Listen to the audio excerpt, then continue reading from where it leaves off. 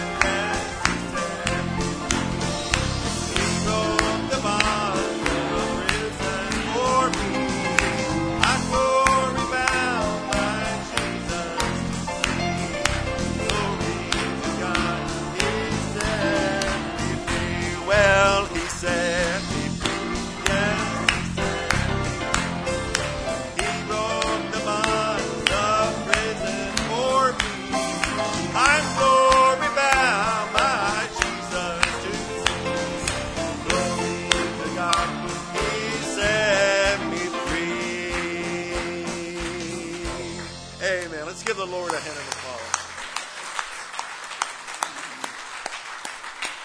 Amen. You may have your seat for a few minutes. We're going to make some announcements, and then if I could get Brother Andy to come forward and pray over these prayer requests. Sister Amber's at home, and we'd like to also thank the Lord that Brother Roger Gibbs is still recovering. A very special prayer request here for Sister Karen Pruitt. As many of you know, it's been a week now that she's been unresponsive. The family is just asking for a miracle for her. The Pascals, pray for them. They're out this morning. They're due to work. And Brother Troy, Sister Connie's niece, some of you know Sister Kathy Sherrill passed away. And so please keep that family in your prayers, and I'm sure there's going to be more information coming about that. The Reynolds son, Brandon, has a heart issue, but they want you to know that he's recovering very well. Sarah Buchanan is out this morning, and the David Cockmans, again, traveling to Nebraska, so please keep them in your prayers and pray for traveling mercies. My wife and Jennifer's at home with the young ones. I'm down by myself with Morgan and Daniel and Armin's here.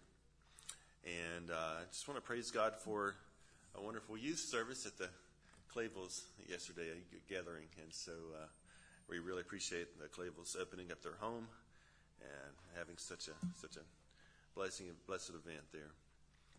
And finally, Sister Mary Smith has been suffering with some neck pain.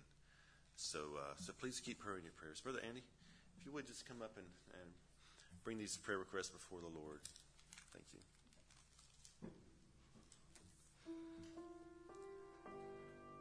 Lord Jesus, Scripture tells us, Father, that all we like sheep have gone astray.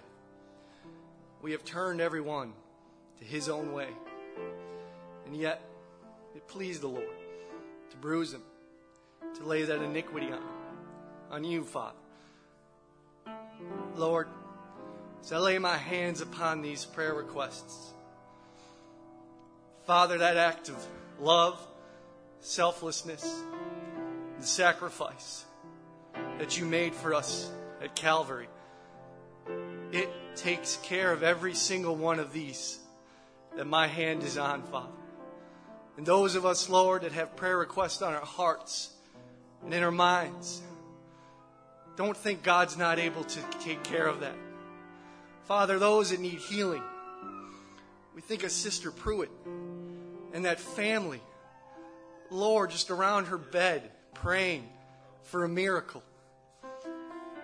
Father, may you arise with healing in your wings and move on the scene in a mighty way, Lord Jesus.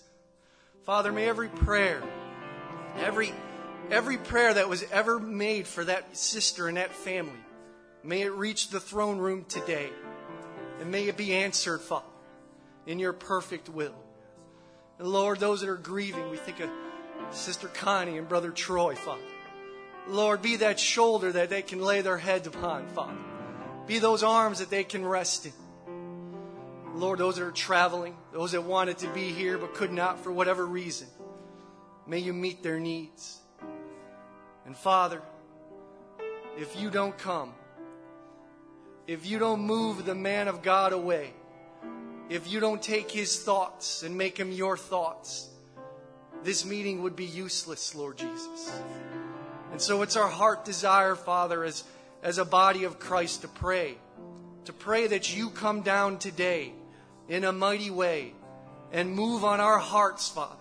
If it comes in the form of a rebuke, so be it. If it comes in the form of encouragement, so be it. However it comes, Father, give us that supernatural sense that that's our portion, that that's you speaking to us. May every one of us move out of the way and receive that word. Father, have your way. And we ask it all in that most holy and precious name, Jesus Christ. Amen. Just keep your seats. Let's sing He Touched Me as we just contemplate these requests. Shackled by a heavy burden, neath a load of sin and shame. Well, then the hand of Jesus touched me, and now I am no longer the same. Let's worship Him this morning. He touched me. Oh, He touched me. And oh, the joy that floods my soul. Something happened, and now I know He touched me and made me whole. Well, since I met this blessed Savior, hallelujah, since He cleansed and made me whole. Yes, lift your hands and praise Him.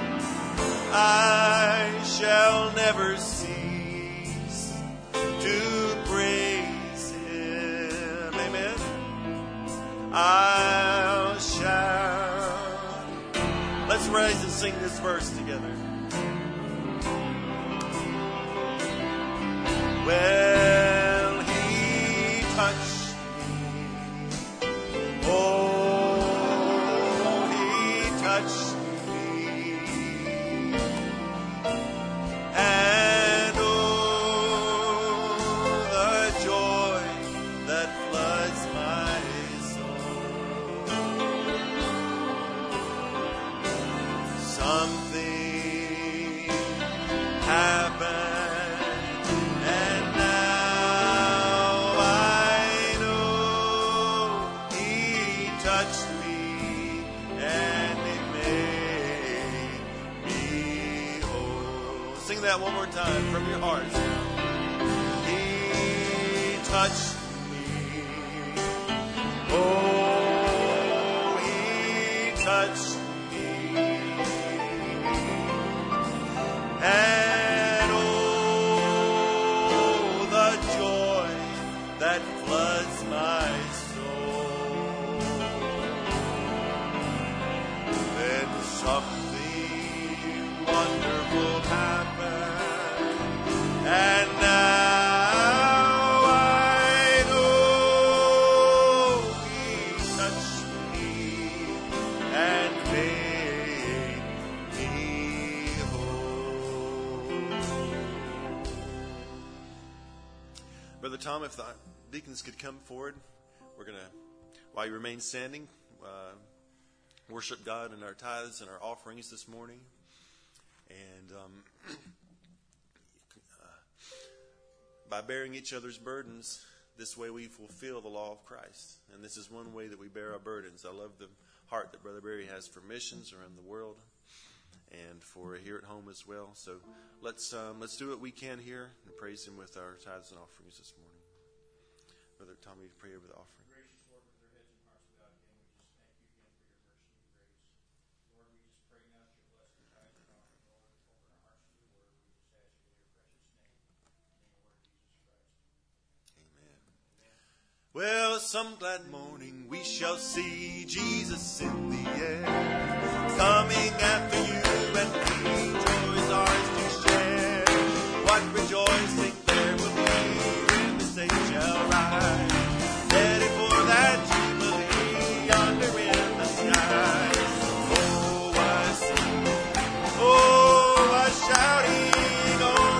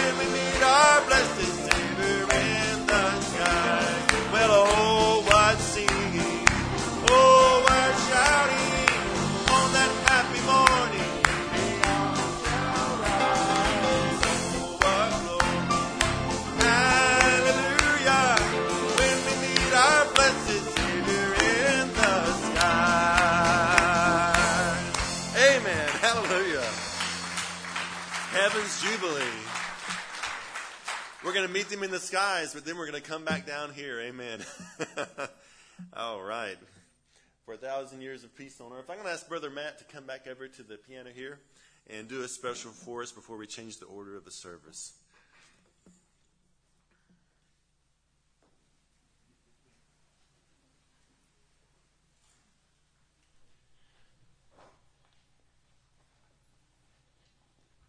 Praise the Lord. Can we call up in the database the words to My Chains Are Gone? I know we all know that one. No, you all know it, so just sing it with me.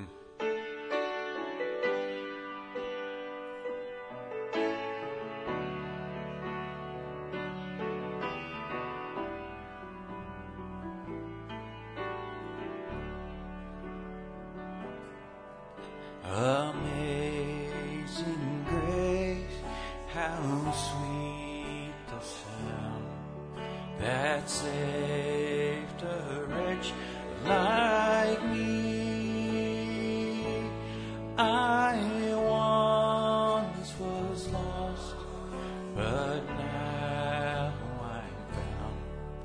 Was blind, but now I see. Was grace that taught my heart to fear, and grace my tears relieve.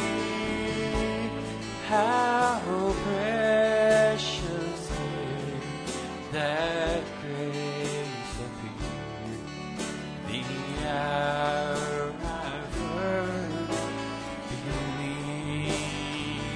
My chains are gone, I've been set free. My God, my Savior has ransomed me,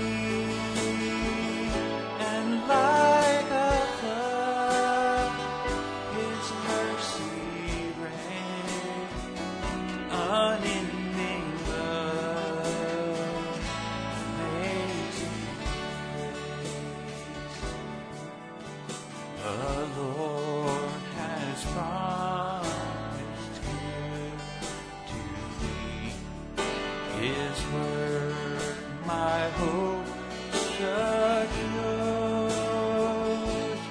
He will my shield and portion be, as long as life endures. My chains are gone, I've been set free.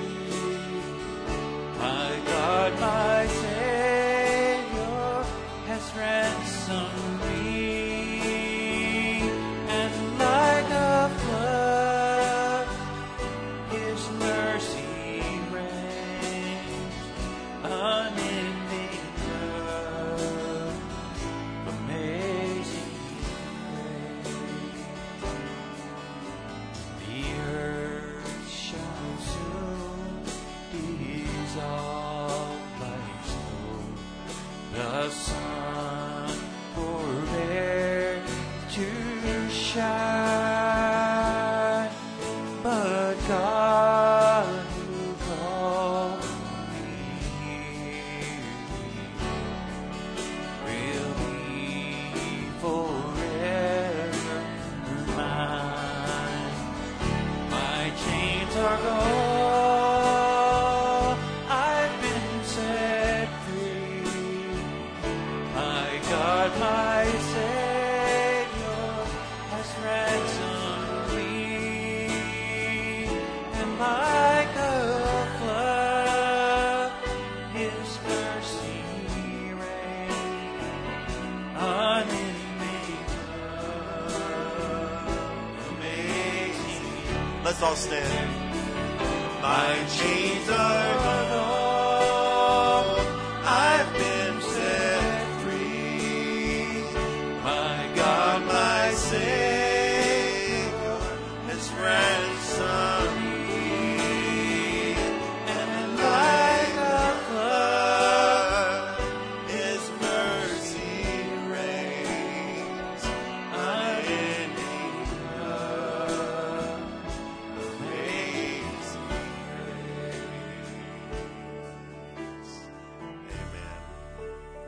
chains are gone. Thank you, Brother Matt.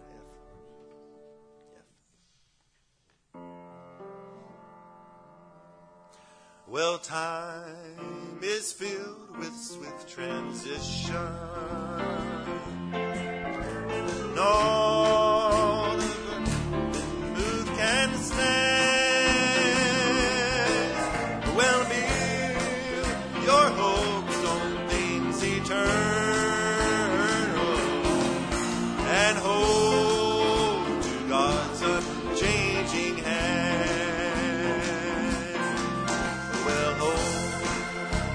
God's unchanging hand,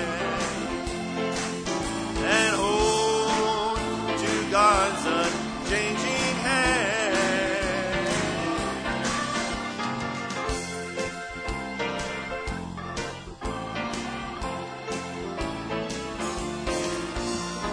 Hold to God's unchanging hand.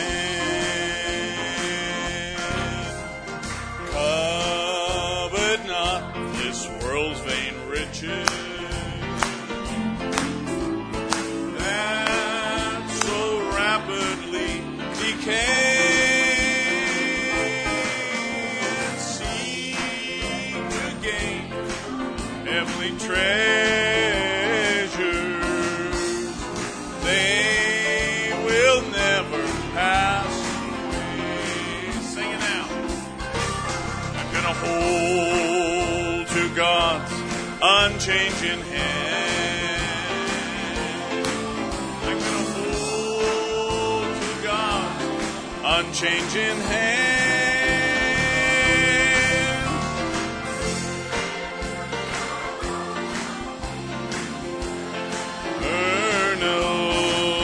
I'm going to hold to God's unchanging hand. I like this verse. So when your journey is completed,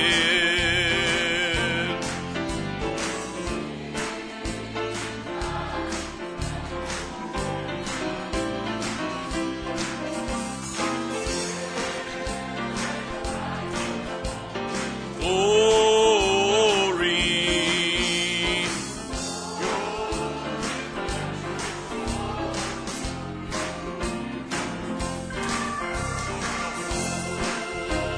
God's unchanging hand. I'm going to hold hand. Build your hopes on things eternal. I'm going to hold to God's. One more time. Yes, I'm going to hold to God's unchanging hand. I'm going to hold to God's unchanging hand. Build your hopes on things eternal. And I'm going to hold to God's unchanging hand. You got that singing anointing on you this morning. Let's do another one. Every praise is to our God. Every word of worship, one accord. Every praise is to our God. Sing hallelujah to our God. Glory, hallelujah to our God. Every praise is to our God. God, my Savior, God, my healer, God, my deliverer. Yes, He is. Yes, He is. God, my Savior, God, my healer.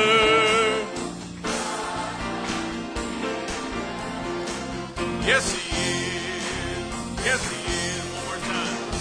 Every praise to our God, and every praise to our God. Hallelujah to our God, and glory, hallelujah to our God. Every praise is to our God. He's God, my Savior, God, my healer, God, my deliverer. Yes, He is. Yes, He is.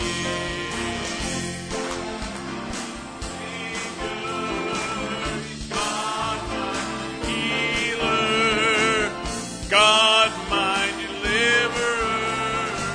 Yes, He is. Yes, He is. Hallelujah. God is good. Hallelujah. God is good. Say it with me. God is good all the time. And all the time, God is good. You may be seated this morning. We're going to sing another little chorus here, Hear My Prayer, O Lord. And I want to give you a couple of prayer requests this morning that I wanted to explain just a little for you today, and that didn't get passed on to Brother John.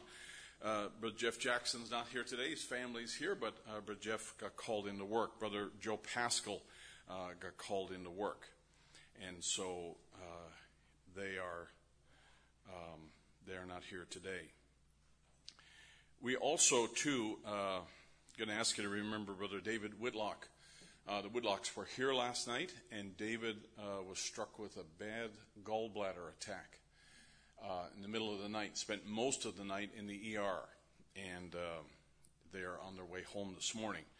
He was feeling bad enough that he asked his wife to drive. So he told me to pray hard. But all joking aside, he was feeling pretty rough this morning when I saw him, and they're on their way back home. They regret not being here. Sister Shirley Buchanan was in the hospital yesterday. She stayed overnight on Friday night and was released yesterday. Her blood pressure shot sky high, and they did not really know why. She's at home resting.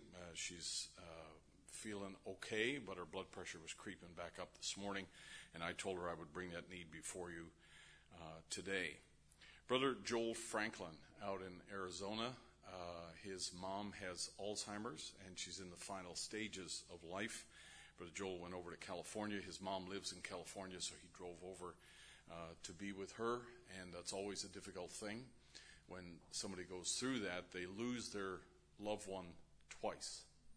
And Brother Joel is at that point today, so he's visiting with her, and I told him we would sure be remembering them in prayer today. Also as well, a very good friend of mine, Brother Stephen Francis, who is a minister in Newcastle, South Africa, passed away, had COVID pneumonia and a heart condition that was developed as a result of that. Brother Stephen was a very dear friend of ours, and he'd never come here to the church, but I've been in contact with Brother Stephen ever since. First time he came to our house, my Andrew was a little guy, and he fell down over the stairs.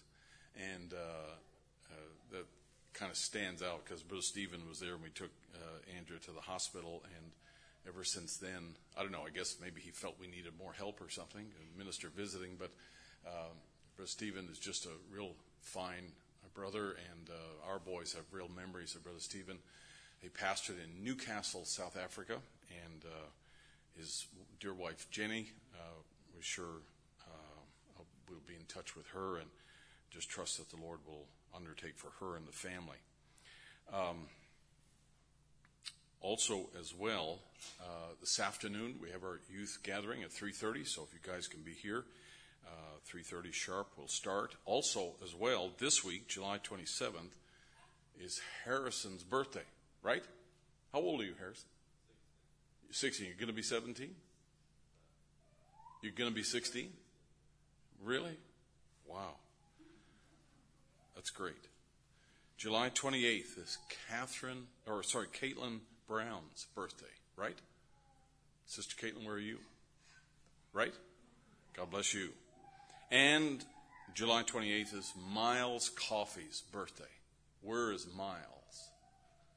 There he is. How old are you going to be, Miles? 5 years old. God bless you, Miles. We appreciate each and every one of you all. And it's an honor to have all of you here today and our guests and visitors. Why don't we stand to our feet? And I wanted to introduce a new family that's here today as well. Sorry, you were hoping I wouldn't do that. But good to have the Irishes back, and we're praying for Brother Andy's mother. Good to have Brother Joe with us this morning, Joe Drum. And we're certainly praying for you, Brother Joe. I gave the prayer request on Wednesday night. We're sure praying with you and your wife that the Lord will undertake for you. And also as well, Sister Connie's niece passed away. I think John mentioned it this morning, and real loss. I remember being with Kathy several years, I don't know how many years ago. She was in a hospital in Columbus and struggled with sickness all of her life. And I mean, she was a fighter, just fought to live with a lot of really tough things. And I remember the family asked me to go pray for her in Columbus, and I went down and visited with her and talked with her. And right away, she's a person who wanted to talk about the Lord. She wanted to talk about spiritual things, and she wasn't so much focused on her sickness. She just was delighted to have somebody come in and talk to her about the Lord and pray with her. And we just certainly want to hold up the family in prayer, because I know the family is very close, and I know she'll be surely missed. Let's sing this morning, Hear My Prayer, O Lord. And Brother Aaron, I'm going to ask you if you would come on up and open up in a word of prayer this morning for us here. Hear my prayer, from the ends of the earth I cry. Your peace will lead me to rock that is higher than I. Oh, hear my prayer, O Lord. From the ends of the earth I cry. Your peace will lead me to the rock that is higher than I. For you have been my strength in times of trouble, a tower above mine enemies. And Lord, I will abide with you forever in the shelter of your wings. For you have been my strength in times of trouble, a tower above mine enemies. Lord, I will abide with you forever in the shelter of your wings. Heavenly Father, we come to you this morning, Lord Jesus, with perfect understanding and perfect faith, knowing that you have given us all things. And whatever we have need of, it was paid for on Calvary. Lord Jesus Christ, as your children, we are taking our position, Lord, as the bride of Jesus Christ. And we are claiming our rights through the blood of Jesus Christ. We claim our healing, Father. We claim, oh God, every possession that the devil might try to take from your children. Lord Jesus Christ, we come here, Father, not because of ourselves, not because of what we have done, but because of what you did for us. Father, for your word says it's because of his mercy that Jacob is not consumed. Your mercies, Father, are new this morning. We pray for those who are sick, those who are afflicted, those, Father, who are desiring, Lord Jesus Christ, a touch from you. We pray for them, oh God, for you say that I will give you the keys of the kingdom. Whatsoever you agree, whatsoever you believe, whatsoever you ask in my name, I will do it for you. Lord God, we ask in the name of Jesus for healing of our brothers, our sisters who are sick. Father, some of the desires that were not mentioned here, Lord, we are looking unto you. For you said in your word, look unto me, ye ends of the earth, and be ye be saved. We thank you, we believe you, oh God, for you are the same yesterday, today, and forever. Same in power, same in principle. The power of the resurrection is here this morning, and we believe that is able to do the same. Lord Jesus Christ, we thank you. We commit this service into your hands. Be with the minister and be with the hearers of the word. We commit the service into your hands in the name of our Lord and Savior, Jesus Christ. Amen.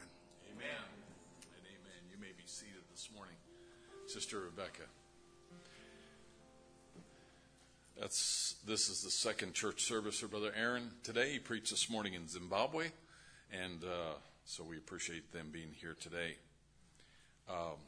Sister Rebecca is going to sing for us this morning. Always glad to have Sister Rebecca come by and sing for us.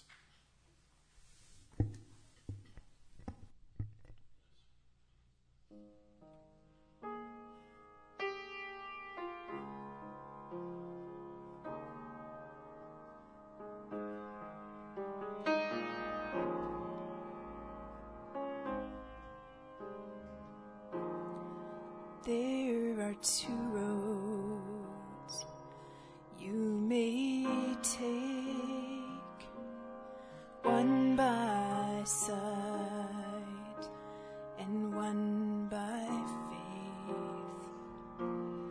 Take the word of God, or what you see, what you believe is what will be. Set your wings to the winds of faith. You can fly in a higher place. Do not struggle. It's by grace. Set your wings to the winds of faith. What's your need? What's your cry? What's your mountain that's much too high? Speak the word of God, and by it will move, or you will fly. Set your wings to the winds of faith. You can fly in a higher place. Do not struggle. It's by grace. Set your wings to the winds of faith. Watch the eagle in the sky. He does not struggle. He does not strive for the power that makes him rise. It's so ready in the sky. Set your wings to the winds of faith. You can fly in a higher place. Do not struggle.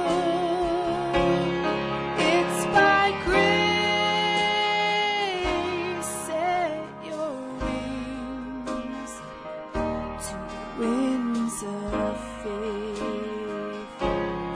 Set your wings to the winds of faith.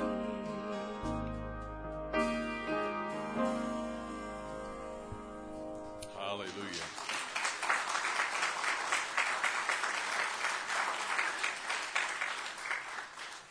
We're certainly remembering the saints over in Johnson City today. They had to close their services this week because of the number of people who had contracted the virus, the variant, and some folks are very sick over there. So I told Brother Donnie we would sure be remembering him and the saints over there in prayer, and just happened very, very quickly over there last weekend. Well, we are honored today to have Brother Rap Crook, who's going to speak for us today, this morning, and then also at our youth event this afternoon. And I was trying to think, Brother Rap and I go way back, right? I mean, too far for me to remember for sure. But Rap's been a good friend. His family's been good friends for many, many years and worked together on lots of different projects, traveled. Brother Rap is fluent in Russian, and he and I would travel to Russia several times. And I remember, having a ministers' meeting and talking with the ministers, and I'd get Rap to just circulate through the crowd and listen to what folks were saying. It was a great second set of ears to have there. And he's just a great guy, a great dedicated Christian with Brother Paul LaFontaine, and ministers to the saints up there on a regular basis. And so we're just honored to have him today. He's also principal of the Bible Believers Christian School up in Lima. Been that for a number of years now. And so stays pretty busy in all of his work that he does. So in the summer break, it's good to have him. And his wife, Sister Lisbeth, who's here. We're honored to have her without the 3 kids. This is a weekend away. I have 3 children. And Sister Lisbeth is from Holland, and I'm not going to attempt her last name. But her father was the lead translator for Dutch sermons over the years, right, for many years. And was instrumental in getting the message into the Dutch language. And we're very thankful for that. So we are honored to have them here today. It's the first time Brother Rap's ministered here for us. But he was here years ago with when Brother Anwar first came to the country, right? And they assigned Brother Rap as a chauffeur for Brother Anwar and drove him around a bunch of churches and came here in 2000? No. Was I here? Okay, so it would have been like 16 years ago, something like that, in that time frame, and came and visited here. And but it's been a while since he's been here, and first time to minister. So you make him feel welcome, if you will, and pull on that gift. And I know that God will have something good for all of us today. So if you don't mind, let's stand to our feet and let's just sing the little chorus, Have Your Way. And we'll invite Brother Rap to come and take his liberty today. Have your way.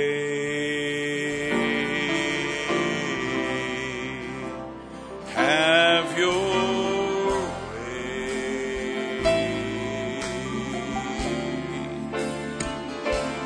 Holy Spirit, fill our hearts and have your way. And as we wait, as we pray, speak your word into our hearts and have your way. Now, the Bible says that when Jesus, at the end of his earthly ministry, he was outside of Jerusalem, and different experience he'd had, miracles that he had, and then the Bible says that he set his sights on Jerusalem. That's the way it says it, that Jesus focused on Jerusalem. He set his sights on the city. In other words, he knew that there were certain things going to happen and be fulfilled. It was going to be a very important time for him.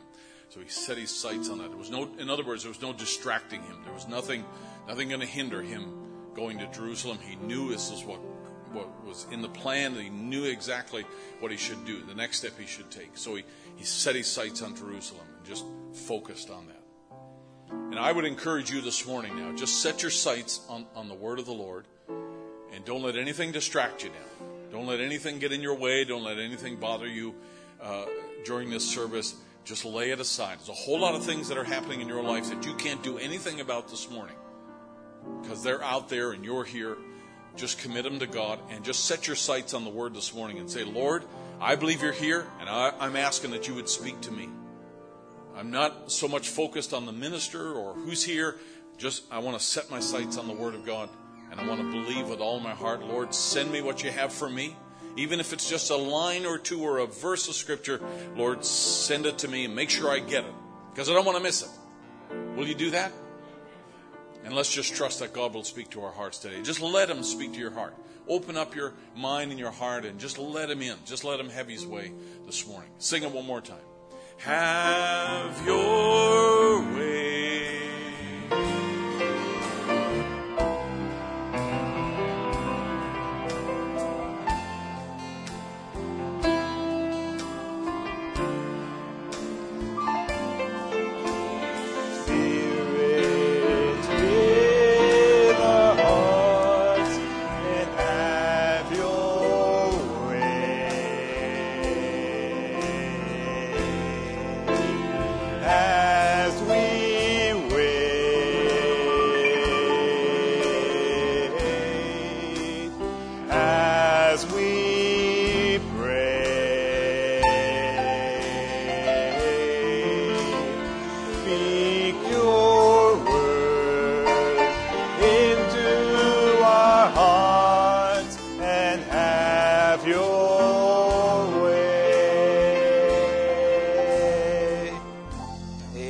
Bless you all this morning.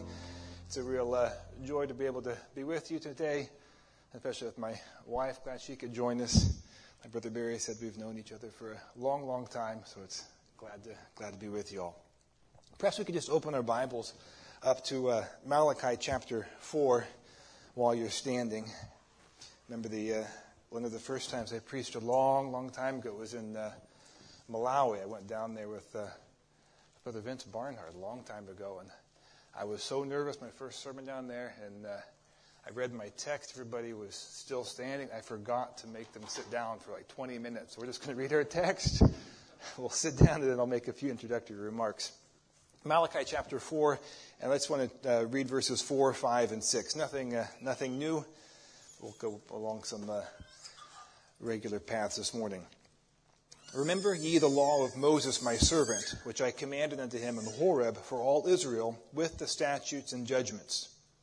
Behold, I will send you Elijah the prophet before the coming of the great and dreadful day of the Lord, and he shall turn the heart of the fathers to the children, and the heart of the children to their fathers, lest I come and smite the earth with a curse. Let's pray.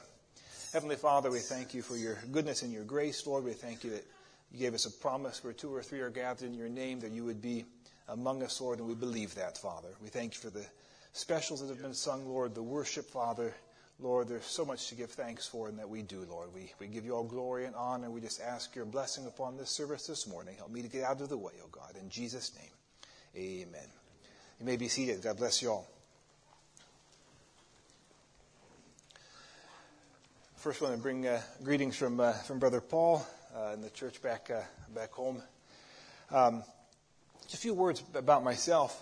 Like probably many of you, I was raised in the message, so just kind of come along almost teething on a church pew. I went to all the youth meetings, all the good strong church, lots of good teaching messages there along the way. And but you know, as the Lord would have it, I went to our family didn't homeschool. I think my mom said that if we'd homeschooled, either she or one of the boys would probably be dead at the end of the day. So homeschooling wasn't for us. I went to a small Baptist, fundamental Baptist church school there in the town where we grew up, and they teach differently than we teach. We have Bible class every day. Every day we'd have chapel, and you know what? As I was growing up, hearing one thing in the message church I was at, then at school hearing something else. No, you get questions, and I just want to, and I had questions, and sometimes this is just me speaking here.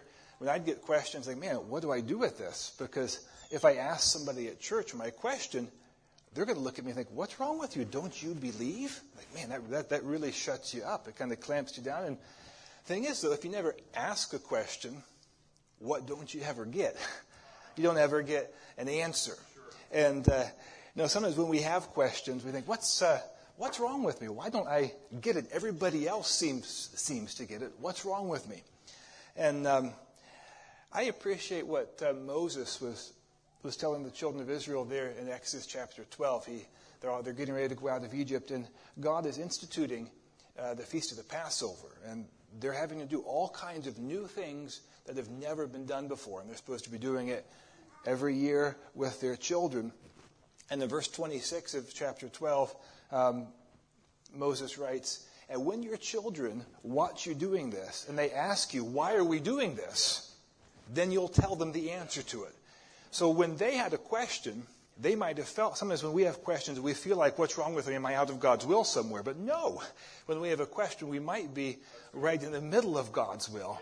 Because you can be getting things you can absorb a lot by osmosis, it seems like, in the church service. But then when you get a question, like, man, what is the answer? You've heard the answer for years, but it's never really become personal because you've never had a personal question about it.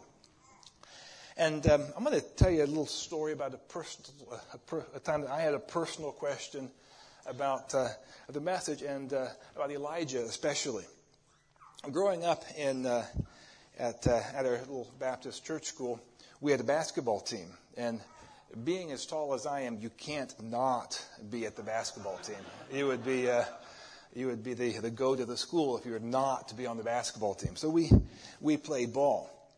You know what? Playing ball like that in the Baptist school, one of the things in the uniform, everybody wears shorts. And I went through my year, I wore shorts like everybody else did. But in about my senior year, the Lord just started dealing with me. Like, you know what? If you believe the message, why aren't you doing something very simple? And as guys, we've got it pretty easy when it comes to living what the message teaches. The girls, they'll stick out like a sore thumb, and it's much more difficult. But guys, it's not that hard for us. So I just got to thinking, what am I going to do here? Because basketball season's getting ready to start, and I thought, man, you just kind of kick the can down the road. I'll start this time and this time. Just kept going on and on and on. And finally, I remember just kind of wrestling with a number of different things. And also I had a question one time. We had morning basketball practice, and my basketball coach was a real intense guy, like a lot of coaches are. And at the end of basketball practice, he'd asked me if I wanted to go with him. He was also a ref, but he asked me if I wanted to go with him to that night's reffing match. I said, sure. Coach asks you to go with him, you just go with Coach. But as soon as he asked me that, there was something in my heart that just told me he's going to ask you about the message. He's going to ask you direct, because he doesn't beat around the bush. So he's going to ask you direct questions about the message. And it was, you kind of get this inside knowledge, and I was a little nervous about the ride. It was just Coach and me in the car together that evening. And sure enough, I think I even brought my Bible there in my coat pocket just in case. And sure enough, we're in the car driving through the back country roads to whatever school it was. And he asked, so, Rap, now I'm kind of new around you, but I hear you go to a different church. What's so different about your church? That's a big question. What do you want to lead with there? So we talked about, I think we talked about the Godhead. You'd heard something about the Godhead. And then he said, now, did you hear about some kind of prophet? I said, yeah. Where do you get this idea of a prophet? So I tried to talk about Malachi 4, and we just kind of went back and forth a little bit. And he just kind of went, he was kind of incredulous and met my nervous statements of faith with strong remarks, and wasn't quite sure what to do with it. And that really, to be honest, that conversation kind of sent me in a spiral, because I didn't feel like I was able to give a good, strong answer. And of course, I also felt like if I can't convince somebody else, maybe I'm not right. And that's not true. We're not responsible for convincing somebody. All we do is just give it. But that nonetheless shook me up. And I remember one time he said, well, Malachi 4, do you have any other scriptures? And I thought of Revelation 10. But I don't want to tell him about an angel from heaven. He's just not going to do anything with that. So we kind of left that one out. Kind of choose our battles. But nonetheless, I was just spiraling. And I can remember that was the year, it was 1999 in the fall, and that was the year that we didn't have Winter Youth Retreat. Because as some of you might remember, that was the year the world was supposed to end because of a few things of computer code that wasn't taken care of. So we didn't have Winter Youth Retreat because of Y2K. And I can remember after one of the services there, we had just a little fall fellowship. I asked Brother Barry. Now, it takes a lot of guts sometimes to ask a question. And talk to Brother Barry. Nobody else is in church. He's going to just kind of sit there at the back long enough so the last person leaves church. And then so I asked him, "Can I talk to you for a minute? Got a question." And so we talked about a few things. I asked some questions. No, he didn't say, "Brother Rapp, don't you believe this?" What he said was, "Well, why don't you leave?" That's what he said. "Why don't you leave?" And I guess it kind of showed me, maybe I believed more than I thought I did, and that was good. I remember later that year I went to Louisiana camp, talked to Brother Tim Pruitt after one of the services, and I shot straight with him, and he shot straight back at me, and got answers to questions. That was just kind of the beginning of the walk. But today I just want to kind of go over a basic message doctrine. I'm not here to bring anything new by any means, just the comings of Elijah. And I think we've all probably heard about this, but I just want to try to bring it in a real personal way that's been helpful to me. First, I want to show that this isn't the comings of Elijah. This isn't something that Brother Branham made up in order to give himself a podium so that people have to follow him. He didn't make it up. It's actually a biblical teaching, so we'll show that first, Lord willing. It's also something that various church fathers expected to be fulfilled because he came to restore. So we would expect if he's bringing something that we can find seeds of that back in church history. Lord willing, we'll see that. And it's also this, Brother Branham did restore it. So Lord willing, we'll just take a look at that. Let me see if I can get this figured out. Very good. So comings of Elijah. And the first coming of Elijah, I guess we could say the original Elijah, was Elijah the Tishbite. And again, there's nothing new here, so just kind of hang with me for a little bit. And we know about Elijah. We've read all kinds of Bible stories from him. Hopefully we recognize the Bible story that's illustrated there on the slide.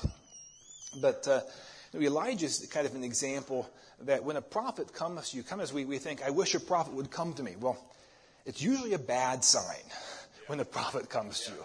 Because Elijah is coming with a voice of judgment and of repentance. And Brother Branham brought the same thing. So he's prophesying judgment upon a backslidden nation. We know he held the rain back for 3.5 years. Yep. And what I think is really interesting is in 1 Kings 18, I believe it is, in the time where the kingdom was divided. You had lots of people following Baal, very few people following Jehovah by any stretch of the imagination. They're on that Mount Carmel showdown. Elijah very methodically rebuilds this altar. I think that this is a scene that kind of sets the stage. What is the purpose of the Elijah spirit and his ministry? Because he's rebuilding it, and he's using 12 stones. Why?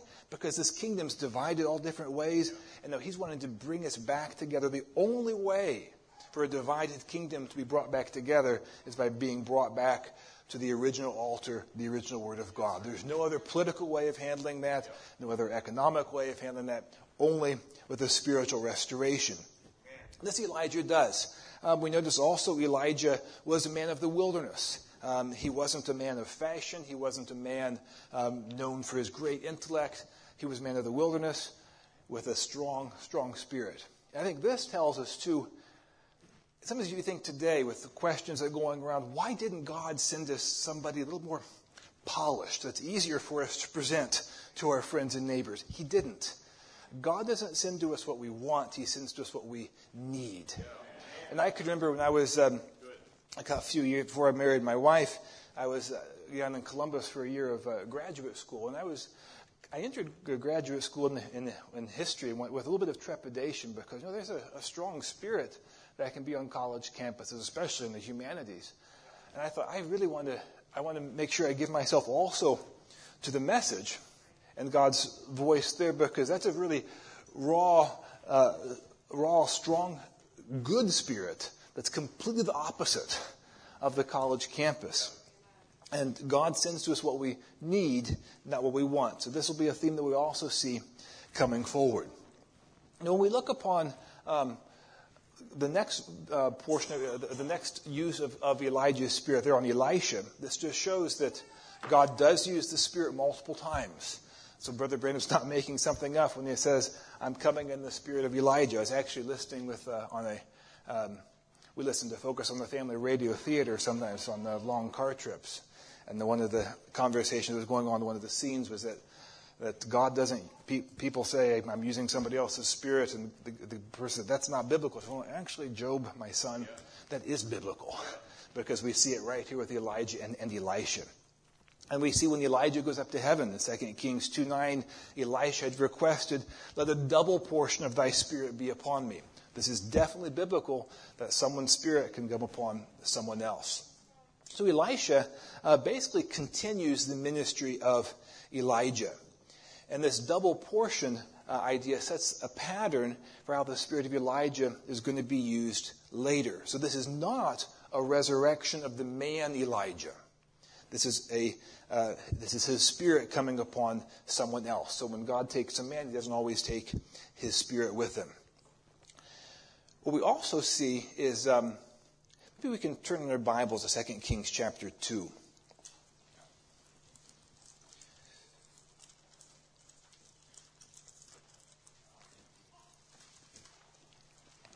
It's interesting in 2 Kings chapter 2, Elijah keeps telling Elisha, why don't you just stay here? You don't have to stay here in Bethel, stay here in Gilgal, don't follow me all the way. But each place where Elijah and Elisha would stop and rest, the sons of the prophets were telling Elisha, God is going to take your master Elijah from you today. And I think it's interesting, the sons of the prophets had a little bit of insight in what was about to happen. However, they didn't do much with it. They had a little bit of insight, God's going to take Elijah, but only Elisha was going to follow him all the way, and he really believed that Elijah was going to be taken from him, and he follows him with him. Let's take a look at verse 14. So as Elijah goes up to heaven, his mantle fell from him, and Elisha takes that, and he returns back over the Jordan River. He smote the waters and said, where is the God of Elijah? And when he also had smitten the waters, they parted hither and thither, and Elisha went over. So all the sons of the prophets who'd been observing so far and were waiting to see what would happen, they saw Elisha do what they had just seen Elijah do a few hours earlier. Verse 15, when the sons of the prophets which were to view at Jericho saw him, they said, the spirit of Elijah doth rest on Elisha. And they came to meet him and bowed themselves to the ground before him. And just look what they've seen what God's done. They see that the spirit of Elijah rests on Elisha. This seems to be God's man. But what is their immediate tendency? Their immediate tendency is verse 15, behold now, there be with our servants 50 strong men. Let them go, we pray thee, and seek thy master, lest peradventure the Spirit of the Lord hath taken him up and cast him upon some mountain or into some valley. And he said, ye shall not send. So even though they have just seen miraculously with their eyes, the spirit and they've borne witness, the spirit of Elijah is on Elisha, they still want to go back and find Elijah. God's taken Elijah from him, but they still want to go back. Where is Elijah? They've said that Elijah's spirit's upon Elisha. Elisha says, don't do it, don't do it. Yet they still do it anyway. And here we see one of the themes, when these times of transition, where the spirit of Elijah is being used, where he must increase, I must decrease. God's taking Elijah off the scene. Now the next portion, Elisha is going to increase. And that's always hard for people to make that transition. You see it with Elijah, Elisha. You see it with John the Baptist and Jesus. You see it even today. This is a theme that we see. We also see with Elisha, God blessed his ministry. He had twice as many miracles. And this makes me think back to when Jesus tells the disciples, greater works than these shall ye do. And a true leader never minds, is never worried about his followers doing more than he ever did. he rejoices in it. So Elisha does more. He has a double portion. Jesus gives his Spirit, the Holy Spirit, to the disciples later. They do great, many mighty works. And that's not putting Jesus' ministry down by any way. This is simply what Jesus said would happen. And that's a testimony to Jesus' ministry. Because it's not Peter, James, John doing the miracles. It wasn't Brother Branham doing the miracles. It was the Spirit of Jesus, the Holy Ghost, within him. What's also significant with Elisha's ministry that we start to see in future uses of the spirit of Elijah is Elisha had significant dealings with Gentiles. So when we can sometimes you hear it said that God only uses prophets with Jews. He doesn't do that so much with Gentiles. That's not true in the Old Testament. It's not true in the New Testament either, because there's the Gentile Naaman who needed healing, and this little girl said, "Oh, I wish that you could go see the prophet in Israel." And God took time out for this Syrian general, who's actually one of the enemies of Israel, you would say. God took time out for this Gentile. He also took time to anoint Hazael, who was going to be the next king of Syria. So we see as the spirit of Elijah goes from Elijah to Elisha, that God is going to use this spirit to work with both Jews and Gentiles. And that's going to be important as we go on. Next, we see that this is not doing anything new territory here, but God uses the spirit of Elijah upon John the Baptist. And we see this in Luke 1:13, where Zacharias is offering a sacrifice there in the holy place, and the angels comes to him. "Fear not, Zacharias, for thy prayer is heard. Your wife Elizabeth shall bear you a son. You'll call his name John." And we'll read further that he will go forward in the spirit and power of Elias. So his name is John. He's being born a baby. This is not Elijah being reborn. This is the spirit of Elijah being used again. And this is the place where I think it's important to look biblically. What does the Bible say John was supposed to do? What does John do? And what does John not do? Because a lot of denominations will take a look and say John fulfills everything of the prophesied Elijah to come. And that we'll see is not the case. Two characteristics of John's ministry: he's going to prepare the way for the Messiah, and he's going to turn the hearts of the fathers to the children. So we look at these two things. And first, the key word is prepare. John, he's identifying himself in Matthew 3. He's going forward and saying, and he's preaching, "Repent, for the kingdom of heaven is at hand." This is what was spoken by the prophet Isaiah. The voice of one crying in the wilderness, "Prepare ye the way of the Lord, make its path straight." Similar thing is said in Isaiah 40, verse 3. The voice of him that cries in the wilderness, "Prepare ye the way of the Lord." This is completely John's calling, John's anointing. John is preparing. The other thing that we read in their text that Elijah would do at the end time would be restoring. Now, preparing and restoring are not the same thing. Preparing and restoring are almost opposites. So John the Baptist is called to prepare, which means there's something left over still for someone to restore. Jesus is asked about John the Baptist. And Jesus identifies, "This is he of whom it is written, Behold, I send my messenger before thy face, which shall prepare thy way before thee." So again, a key word with John's ministry is prepare. Again, he's preparing. And then in Malachi 3, verse 1, lots of witnesses, old and new, about this. "I'll send my messenger, he shall prepare the way before me.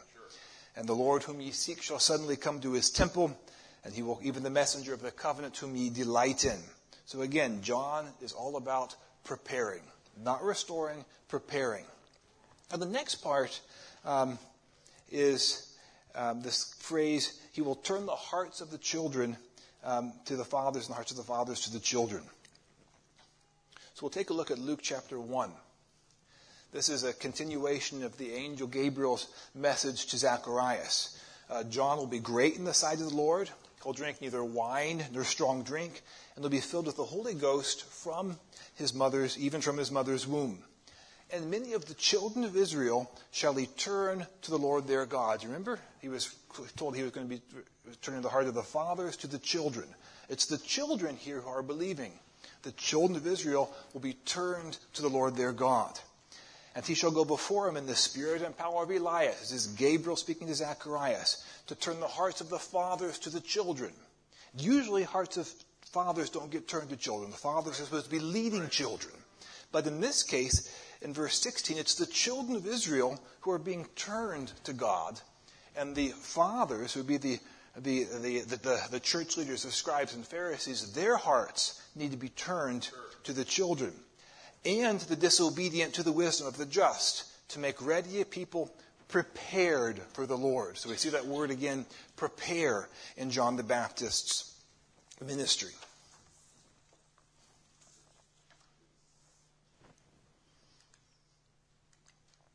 So it's the children who are having their hearts turned to the Lord their God. It wasn't the fathers. You don't see very many scribes and Pharisees or priests having their hearts turned. It's the children of Israel who are having their hearts turned at this point.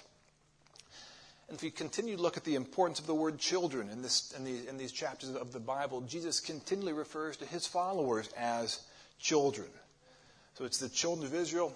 They've had their hearts turned. Jesus refers to them that way as well.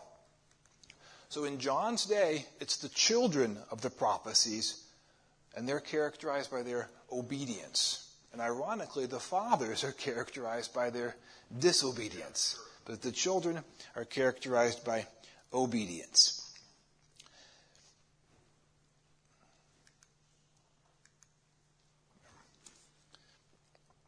Part of John's message, if we look further down to Malachi chapter 3 and verse 3, he's supposed to purify the sons of Levi. And this is part, he's trying to turn the hearts of the fathers to the children. He's purifying the sons of Levi so that they will believe on the Lord. Because right now, the fathers are opposing both John's ministry and Jesus' ministry.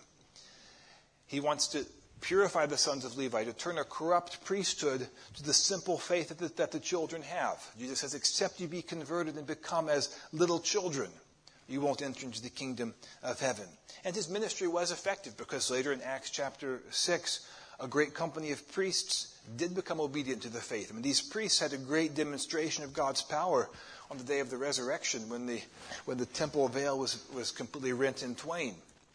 They saw that. I know many of them probably were wrestling with questions as well, and God brought these questions to a climax, and many of them did become obedient to the faith. The sons of Levi were purified. But the question, if we look over at Luke chapter 1, let's turn over in our Bible.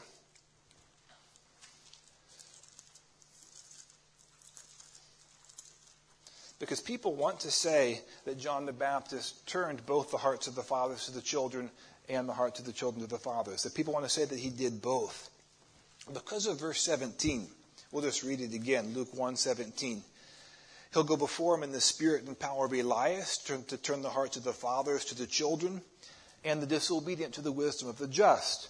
So the question is, who were the disobedient and who were the just?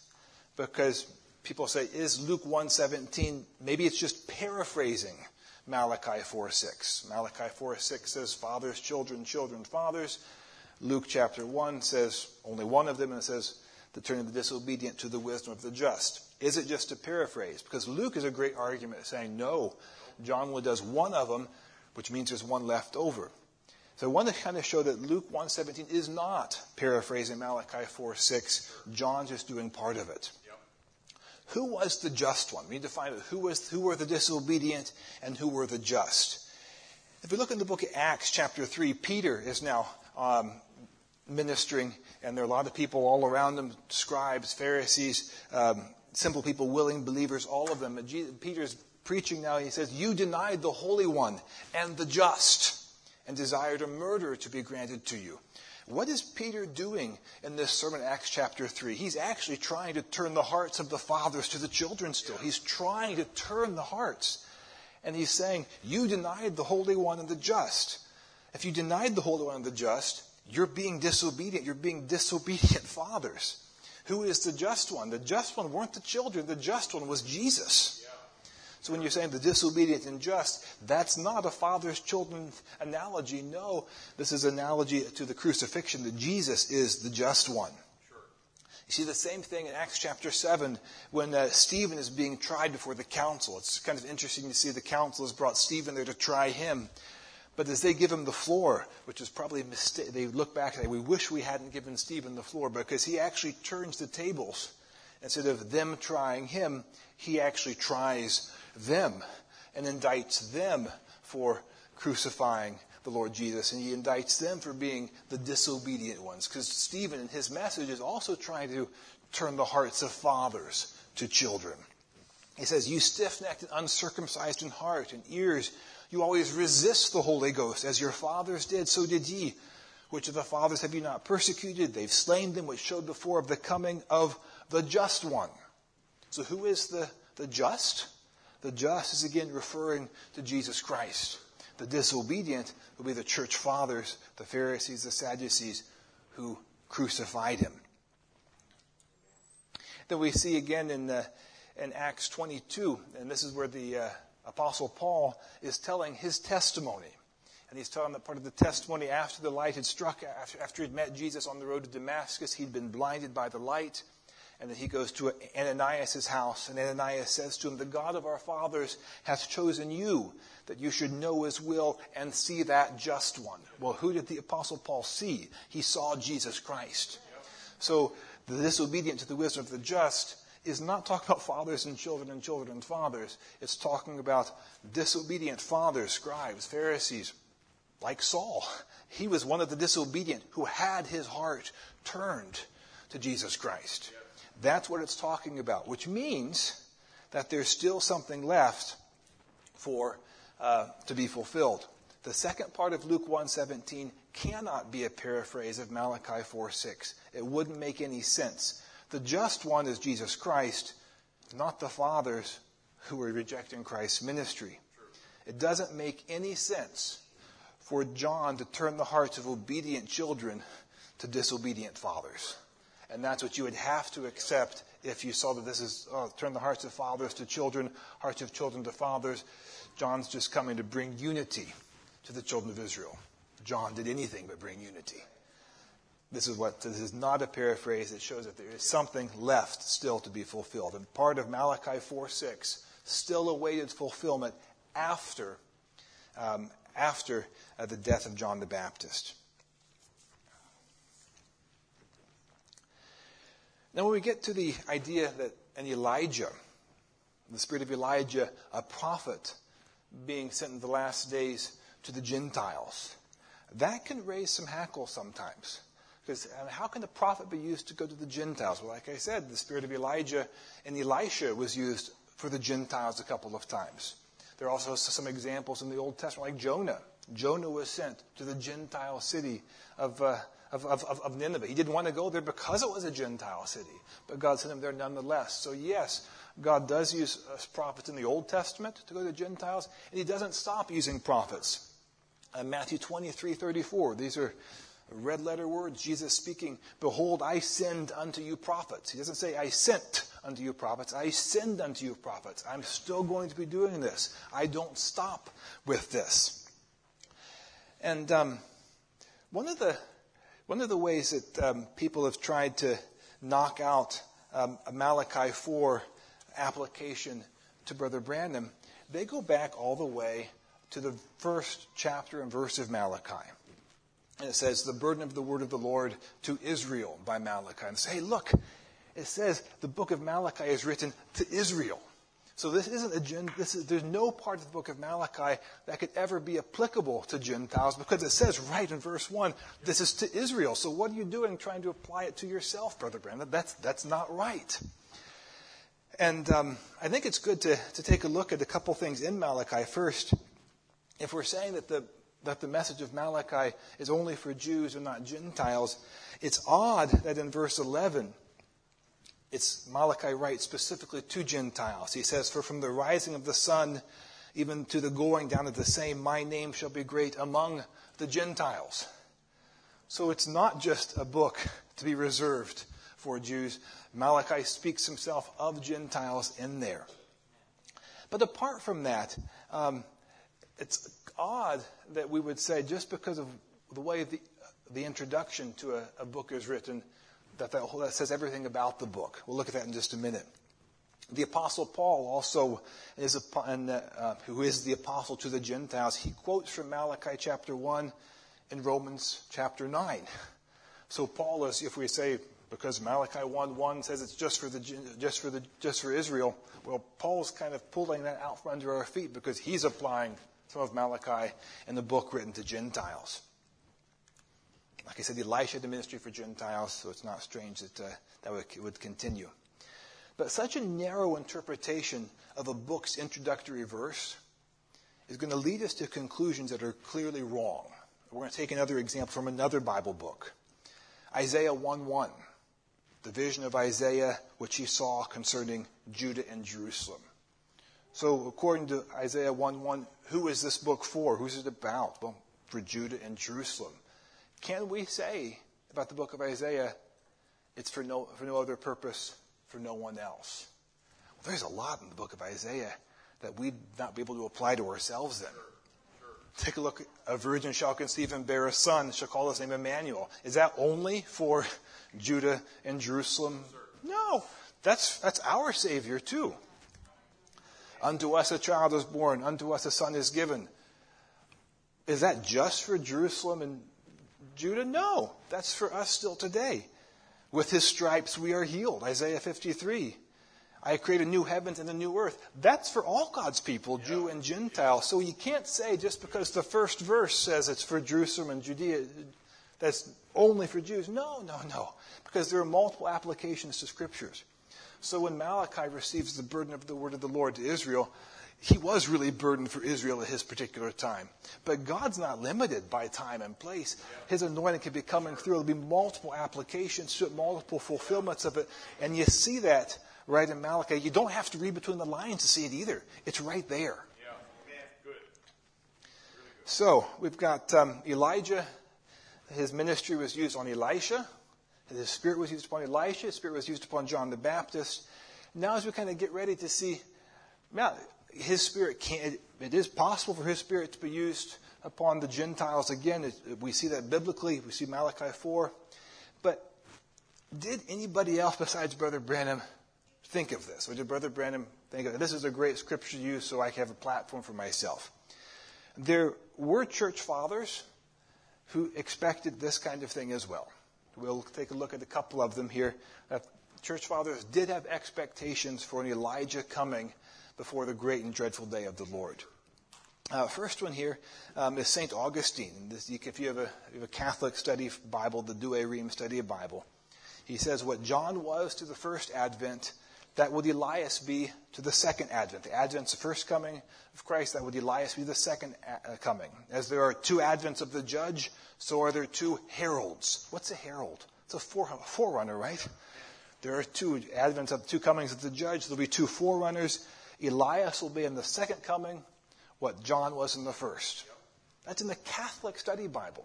So we have a church father who's teaching it. You don't get too many more renowned church fathers than St. Augustine.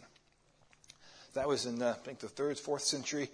In the 10th century, 12th century rather, Theophylact of Ohrid says, for both the forerunner and Elijah have the same ministry.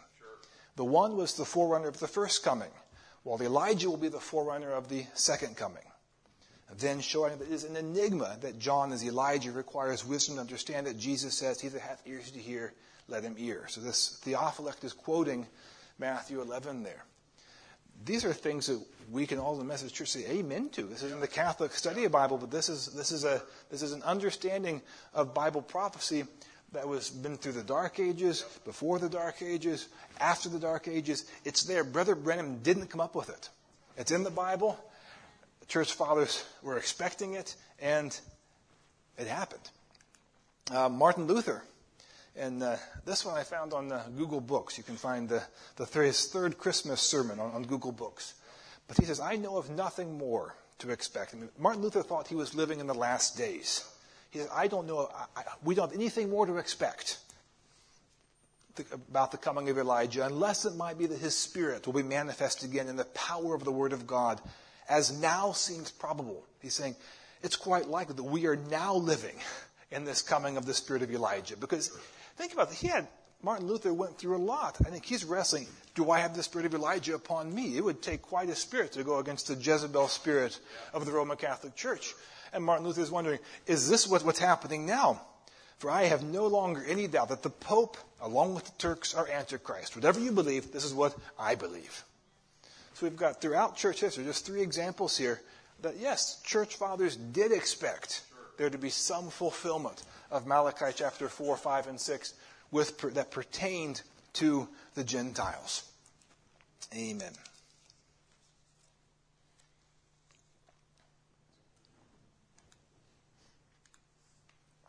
So we see that John the Baptist, he's the first forerunner, like St. Augustine said, like Theophilus said. He's preparing the way, he's turning the hearts of the fathers to children, whereas the later fulfillment, this is the second forerunner, the second herald of the coming, he's going to restore the way. Someone's prepared it, now we're having the way restored, turning hearts of children to fathers. And Jesus says here, like this is what Theophilus quoted, Jesus answers the disciples' question and says, yes, Elias truly shall first come and restore all things. Notice Jesus does not say prepare here.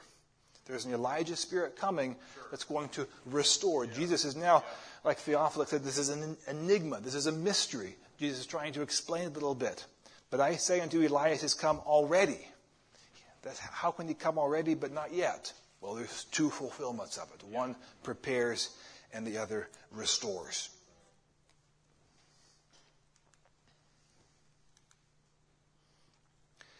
So we can look at there in the Gospels and in the book of Acts. The Gospel was given.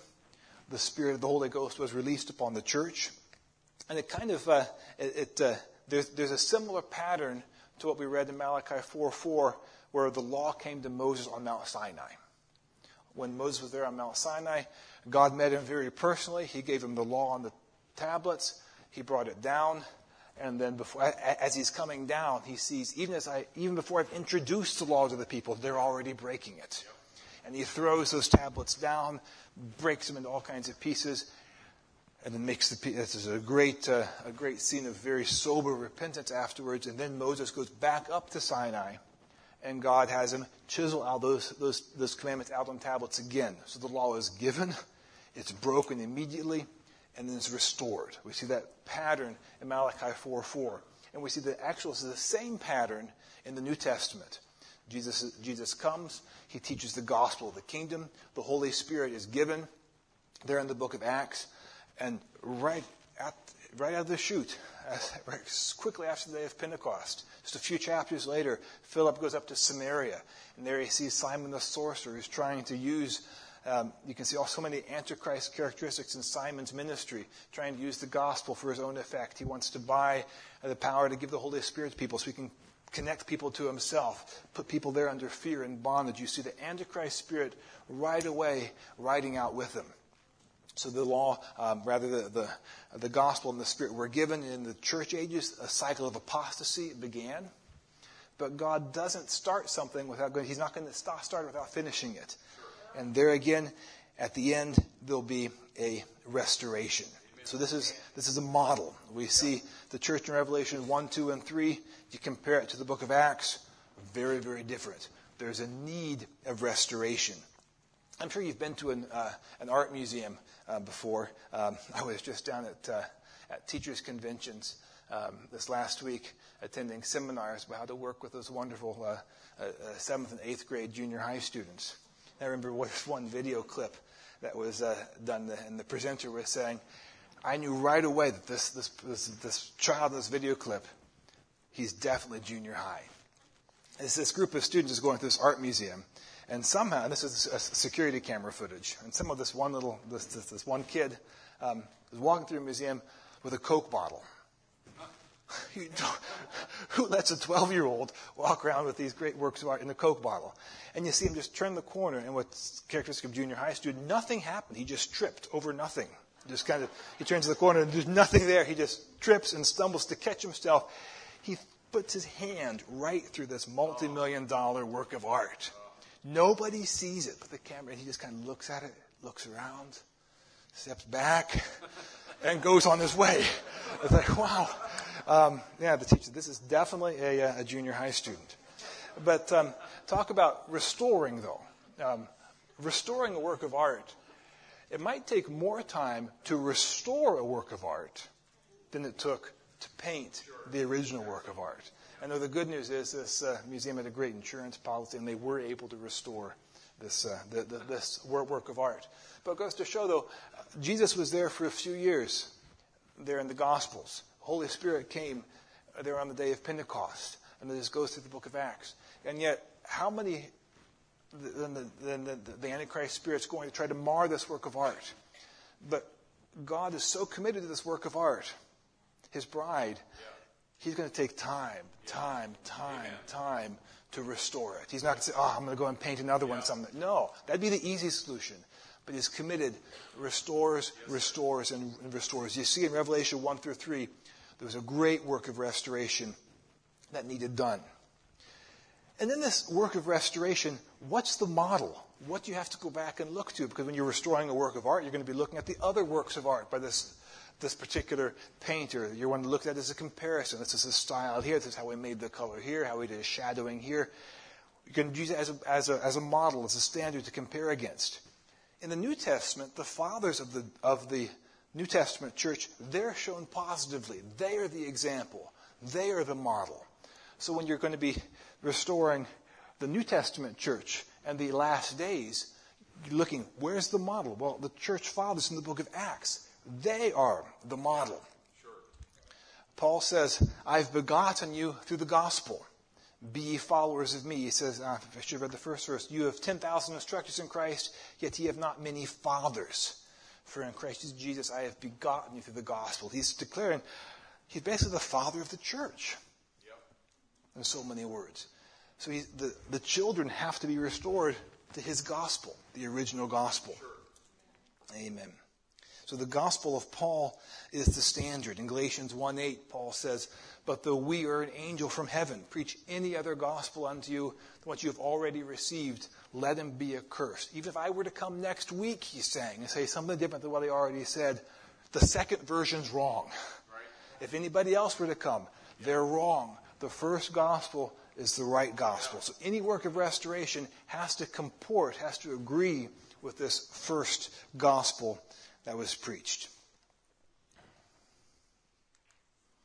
I think it's interesting. I'm going the wrong way. I think it's interesting, too.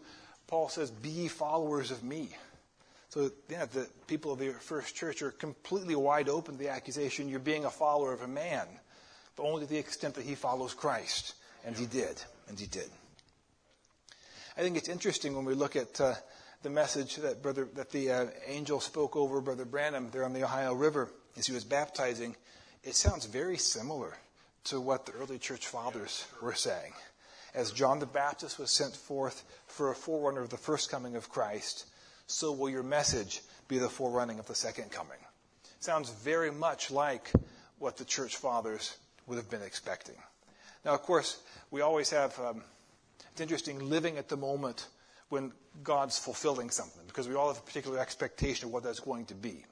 And God usually does a really good job of going around our expectations so that we have to live by the same kind of faith following this forerunner as the early believers had to do when they were following Paul in the first century.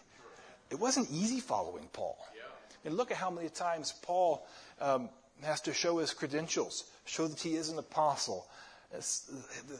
The church in Corinth, that was a real pain in the neck. They were constantly criticizing, disagreeing that he was this or that. But Paul continually, he's being patient. Even among the other disciples, if you go to look at the Jerusalem Council in the book of Galatians, Paul's talking about that. He and Peter disagree violently. When he says, I'm the apostle of the Gentiles, not everybody is saying, amen, he's the apostle of the Gentiles, listen to him. That's not what it was. It was still a walk of faith. Yeah. And there might be something for another day, but Paul in Galatians chapter 1 points back to a couple of Old Testament allusions to show that, hey, I'm here in the gospel. I'm spoken about in the Old Testament as well. Brother Branham, I think, has more Old Testament scripture to point back to than Paul did there in Malachi chapter 4 especially. So the message of the angel when Brother Branham was baptizing is consistent with what the church fathers would have expected. It's also consistent with what the Bible teaches. What you see right here, you see again the theme, he must increase, I must decrease. It doesn't say that Brother Branham would be the forerunner. It says your message will be the forerunner. So again, this he must increase, the message, the Word made flesh. The Word, that is what's forerunning. That's what it was, is what he brought. But he himself had to decrease. That was difficult for the sons of the prophets to believe when Elijah when there was translated to heaven and Elisha is coming back. Elisha says, don't go look for him. Now we're going to go look for him. We want to find him. They understood that God is using Elisha, but they wanted to find Elijah. Elisha told him, no, he must increase, I must decrease. It's the same battle, same tendency still today. So kind of reviewing here, actually one other thing here. Take a look at Acts chapter 5.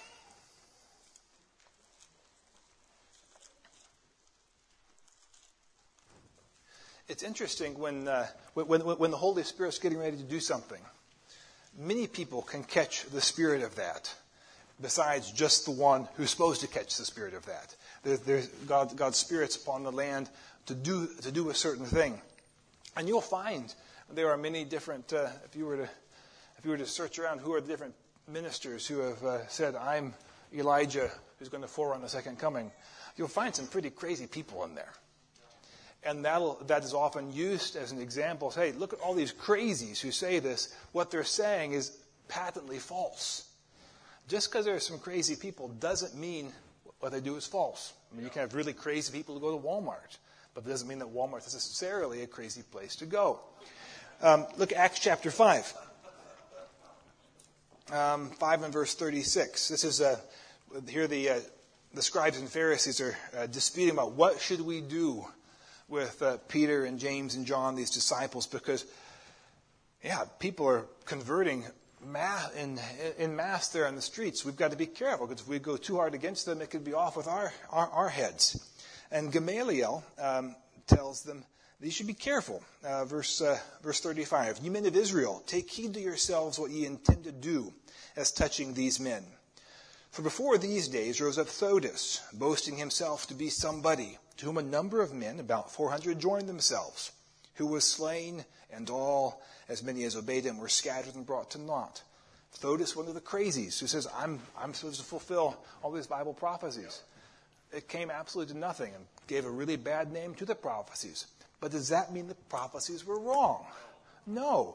So somebody who can twist the meaning doesn't mean the original prophecy is wrong. You can have verse 37. After this man rose up Judas of Galilee in the days of the taxing. So that was when the year Jesus was born. And he drew away much people after him. He also perished, and all, even as many obeyed him, were dispersed. So these men, they're catching the spirit of the day. Jesus is being born, the same time John the Baptist is being born. These men are catching this anointing, and they're doing something with it that's wrong, but they're still catching that anointing. What they do is wrong with it, but the original anointing is not. The original prophecy is not. So yes, there can be all kinds of people who will associate themselves with prophecies that Brother Branham fulfilled, or people who can associate themselves with the name of the message. But that doesn't detract from the reality of the message. Theudas and Judas didn't detract from John the Baptist's message or Jesus' message. The original message was still true, and it remains so. So, 5 comings of Elisha's spirit. You've got Elijah the Tishbite. We talked about him. Elisha with the double portion. You have John the Baptist, who prepares the way for the first coming. Then you have William Branham, who restores the way for the second coming. His message restores that way. And then last, I'm not going to spend so much time on this one because it's not one that really applies to us. But Elijah's spirit will be used again in the book of Revelation, along with Moses, to restore the way to the 144,000 during the Great Tribulation. So what this tells me is that there is a message in what Brother Branham preached. It wasn't just a healing ministry. It wasn't just an evangelistic ministry that crisscrosses the United States and goes around the world. There's a message to it. The angel said, it's not you that's forerunning the second coming, it's your message. And it is an important distinction. And so this message that Brother Brandon preached does restore Paul's gospel to us. It can be interesting sometimes to visit another church when you're on vacation. We've done that before. When we were in Holland, I think there was one time that they had the Dutch convention, and many of the people in the church went there. And at that point, with little babies, we just didn't feel like we were going to be going to the convention that year. We were going to take a little sabbatical. So we went to a nearby town, to a little Baptist church there in a town called Alphen. It was interesting. I enjoyed the service. It had some good teaching. It's actually a church who did believe in church ages and dispensations. I enjoyed it. But you know what? There's still, because you believe the message and you see what's in the Bible, there will be little things sometimes I just can't swallow that. The Dutch word for communion is avondmaal, which means evening meal. And in the Sunday morning service, one of the things that just kind of got me, this is something I just can't really handle so well. At the end of the service, like many denominational churches, they had communion. But it's interesting how many different ways the pastor is able to avoid saying, in this morning service, we're going to have the evening meal, which is what you are literally saying when we have the avondmaal, the evening meal. Like, how can we say that we're going to be following the Scripture, and now in our morning service, we're going to have our evening meal? It's breaking a pattern. And Brother Branham, there are many things like that where Brother Branham he's restoring us back. Because I was talking to my wife afterwards. How many things did Jesus actually tell us to do? Told us to do communion, foot washing, and baptism. That's a pretty short list, 3 things. How many churches get all 3 wrong? You have the evening meal in the morning, and it's passed around, and you get leavened bread. Like, what's the big deal? He only told us to do 3 things. What's the big deal with doing those 3 things right? Giving us leavened bread. Why is that so important? Because leaven types of things that you add that aren't in there and that pervert what's supposed to be. And you see that the leaven's brought around, and in European churches they do give wine, but most churches here in America, they give you the grape juice, which sours after all. The gospel doesn't do that. I mean, what's so complicated about doing those 3 things right? And how many churches actually do foot washing? Some do, but very few. Why? I don't know. But he just asked us to do 3 things. Let's do them.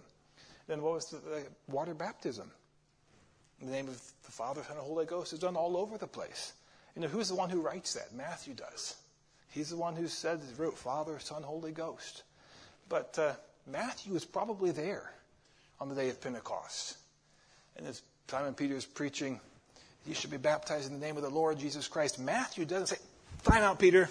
Time out. Flag on the field. This isn't right. That doesn't happen. They're all in one accord about this. They're all in one accord. So Peter has the revelation of it, and I would say Matthew did too. But you know what? Sometimes God gives us the out if we want the out. He can give us the excuse if we want the excuse. But you see, all through the Bible, the name of the Lord Jesus Christ just asks us to do 3 things. And all 3 of them are usually done wrong. I'm not condemning anybody for that, but when God shows us the right way, let's go ahead and do it that way. Just little things like that. If I were to leave the message, where could I go that even those 3 little things will be done right? Those 3 little things are very clear. They're supposed to be done this way. Where could you go? Because once you start deciding, I'll throw this out, throw this out, throw this out, that list of what you throw out gets longer and longer. And then you get yourself in a tough spot. So, when you have questions, I just kind of go back to where we started with. God ordains things in our lives so that we have questions. Questions are not to be avoided. I'd say questions are to be embraced, because that's the way that that truth gets made personal. is when we have a personal question about it. When we have a question, the devil's strategy is to try to isolate you off so you're afraid to ask the question because, if you ask the question, they're going to think bad about you. That's the strategy. And the other part of the strategy is go find people with the same question, thinking a particular way, ask them for it. It reminds me of when I was in college. We had this really, really tough class. It was American Economic History. And I remember the first day, there was a new professor, and the first day of class, she reads the 3-page syllabus, every word of it for all of us. There were like 24 students the first day of class. The second day of class, half the class dropped. They just fell like flies. It was a really difficult class. And we were going to work our rear ends off to do well for this professor. Well, the first exam comes around, and all of us guys, only guys stayed in the class. That's how it was. All of us guys got together in the library, and we studied together. We studied hard. And studying together can be very helpful. The danger is you can also convince each other that you have the wrong answer, and you think it's right. And sure enough, we studied hard together, and we all wrote the same answer on the exam that was wrong. But we all thought it was right. When we have a question, we should go to the professor, to the Lord, one of God's ministers, for help with that. And not to people who are also struggling with the same question. Because we might have a very sympathetic ear. And we might leave that study session feeling good and prepared with the wrong answer. And it's not that big a deal if you miss one question or even, in the grand scheme of things, you fail on an exam in college. That's not that big of a deal. But you know what? In the exam of life, I want to learn the right answers. I don't want to leave just feeling good about myself and my question, having talked to sympathetic ears. I want to leave with the right answer.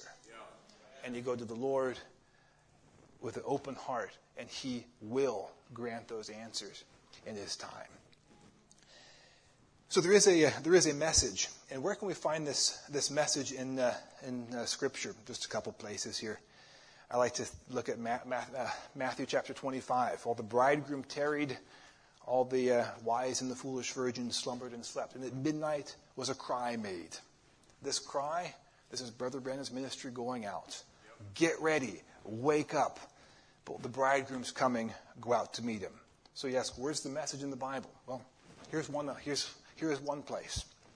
And then you also have, there'll be other places, I'm sure. I just have two right here. Revelation chapter 3. Revelation is a book of prophecy, it says in chapter 1. So we can look at the Revelations not just pertaining to 7 churches who were contemporaneous with John there when he's on the Isle of Patmos. He's looking forward into time.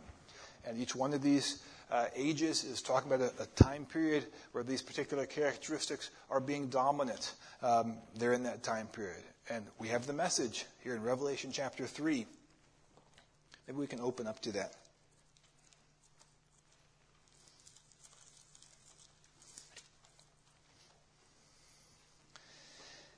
At the end of the church age book, Brother Branham says that, speaking of the age of Laodicea, this is the age of apostasy.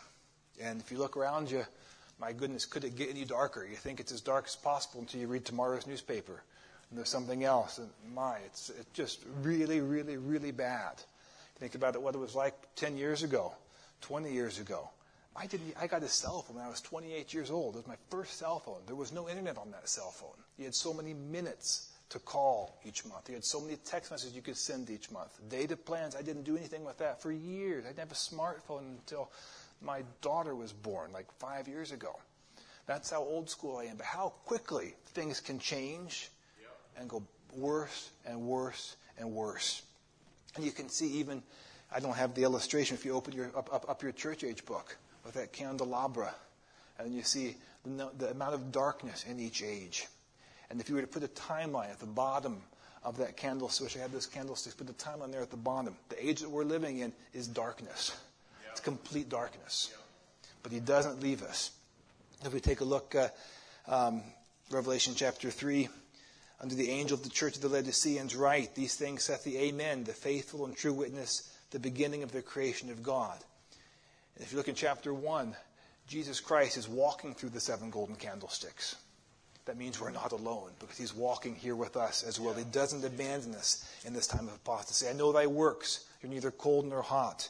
I would that you were cold or hot.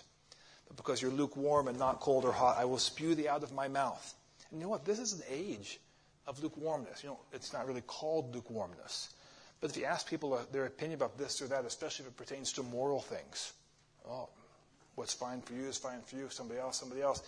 But take a stand on something? Nobody takes a stand on much. Across the board. You got the extremes, but across the board, whatever goes, goes. Because because you say, I'm rich and increased with goods, have need of nothing. That sounds like our time. We're rich, we're increased with goods. And even if you're rich and increased with goods, you still got a stimulus payment. So you could have more goods. You know not that you're wretched, miserable, poor, blind, and naked. I counsel thee to buy of me gold tried in the fire. All of this is part of the message. He doesn't send that which we want. We live in a therapeutic generation that says, you just need to feel good about yourself. There's not much feel-goodism in this message of Revelation chapter 3 or in Brother Branham's message. It rubs you the wrong way. But if you need to get corrected, you need to get rubbed the wrong way. But verse 22, he that hath an ear to hear, let him hear what the Spirit says to the churches. And that is another place where we see the message today. So this is the age of apostasy, the age also of restoration, the age of the finished cycle. With this age, it's all over. You know what? This last year, all kinds of turmoil that we see in the headlines, I kind of felt like I was teaching a government class. And man, I got tired of teaching government class. I got tired of talking about the news. It was bad, bad, bad. But it kind of felt like I told my other teachers, I feel like we have, whether we like it or not, we have a front row seat to prophecy being fulfilled. Yeah, sure.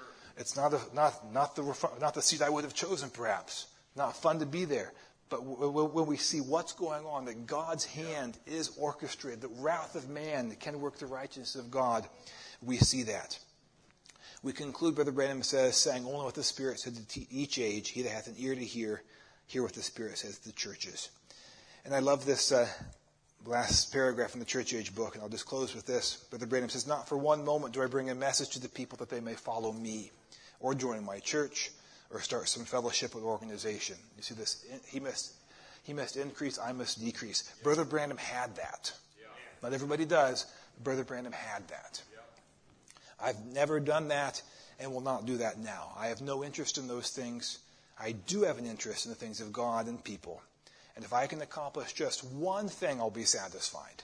That one thing is to see established a true spiritual relationship between God and men, wherein men become new creations in Christ, filled with His Spirit, and live according to His Word. And I'd invite, I think this is for us today as well, plead and warn all to hear His voice at this time. You know what? There probably isn't as much listening to the message and reading the message as there have been in years past. But God gave it to us for a reason. And it's not just, we might think, I've heard it all before. I know what He taught. That's true. But God didn't send us a theologian. Sometimes people wish that He sent us something more polished. But there's a spirit that Brother Branham had. The spirit of Elijah, the Holy Spirit. And I think when you listen to what he said, how he said it, you can catch a spirit. And sometimes you can catch his spirit. We don't want to do that. But you want to catch the Holy Spirit moving through him. Because that's what God has given to us for a reason. Amen. Brother Branham says, yield yourselves completely to Him, even as I trust in my heart that I have given my all to Him. God bless you, he says, and may His coming rejoice our heart. And I think we've got a lot to look forward to, maybe not in tomorrow's headlines, but there'll be a headline someday when the trumpet of the Lord shall sound. It will be translated to the other world, other dimension. Amen. Let's pray. Heavenly Father, I thank you, Lord, for your goodness to us. I thank you, Father, that even in turbulent times, Father, you send a light. You send a message that loudly proclaims the way. None of this was done in a corner. It captured headlines back in the 40s, 50s, and 60s. And Lord, I just thank you that it's been preserved, that we can still take part in it, Lord. I thank you for restoring the truths that Paul preached, that we don't have to dabble around in confusion, Father. Lord, I pray for each one who might have a question, many questions perhaps, Lord. Lord, I pray that you would assure them that even with the questions, especially with the questions, they just are still smack dab in your will And Lord, I pray they would take those questions and you would answer them so they might know you better personally, oh God. In Jesus' name, amen. Amen. Praise the Lord. Let's stand to our feet this morning.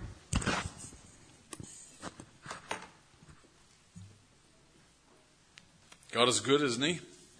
His Word is good. His Word is rich. And I thank God for how clear He makes things and how wonderfully plain He makes things. I think it's absolutely a blessing for God's people to have the light and to have the clarity that we have on the Word of the Lord in the last day. I think it's just a wonderful thing.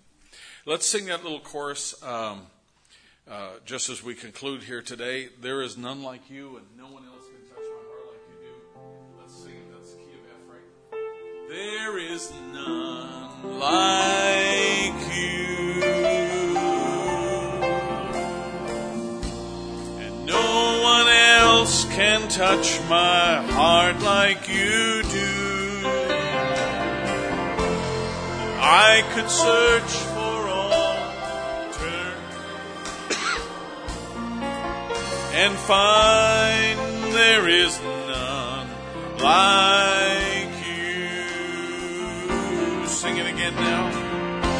There is none like you, and no one else can touch my heart like you do. I could search for all eternity, Lord, and find there is none like you. Give thanks with a grateful heart. Give thanks to the Holy One. Give thanks because He's given Jesus Christ, His Son. Give thanks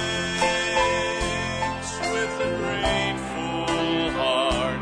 We give thanks to the Holy One. Give thanks because He's given Jesus Christ, His Son. And now let the weak say, I am strong. Let the poor say, I am rich, because of what the Lord has done for us.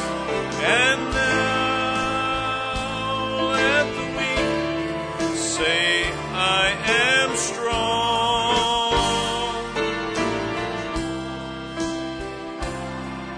am rich, because of what the Lord has done for us. Give thanks. Oh, give thanks with a grateful heart. We give thanks to the Holy One. Give thanks because He's given Jesus Christ, His Son. Give thanks with a grateful heart. We give thanks to the Holy One. Give thanks because He's given Jesus Christ, His Son. And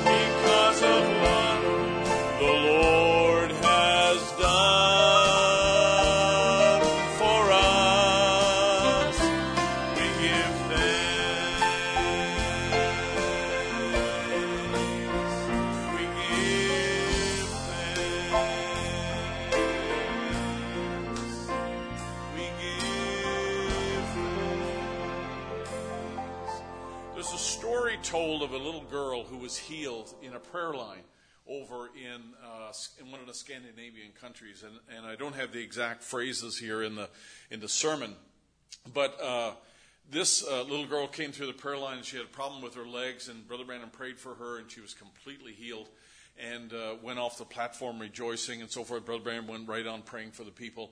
At the end of the service, when Brother Branham was making his way out, this little girl came along and found Brother Branham and grabbed a hold of the pocket of his jacket.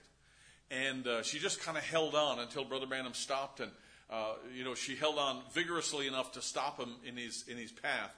And he looked down at her and recognized that he had seen her before. And she said, in her broken English, that she was the little girl who was healed.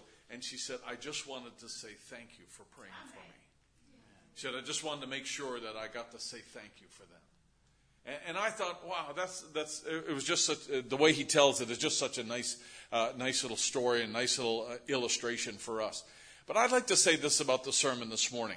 I was just amazed at how much of what Brother Rapp talked about that I knew absolutely without a shadow of a doubt.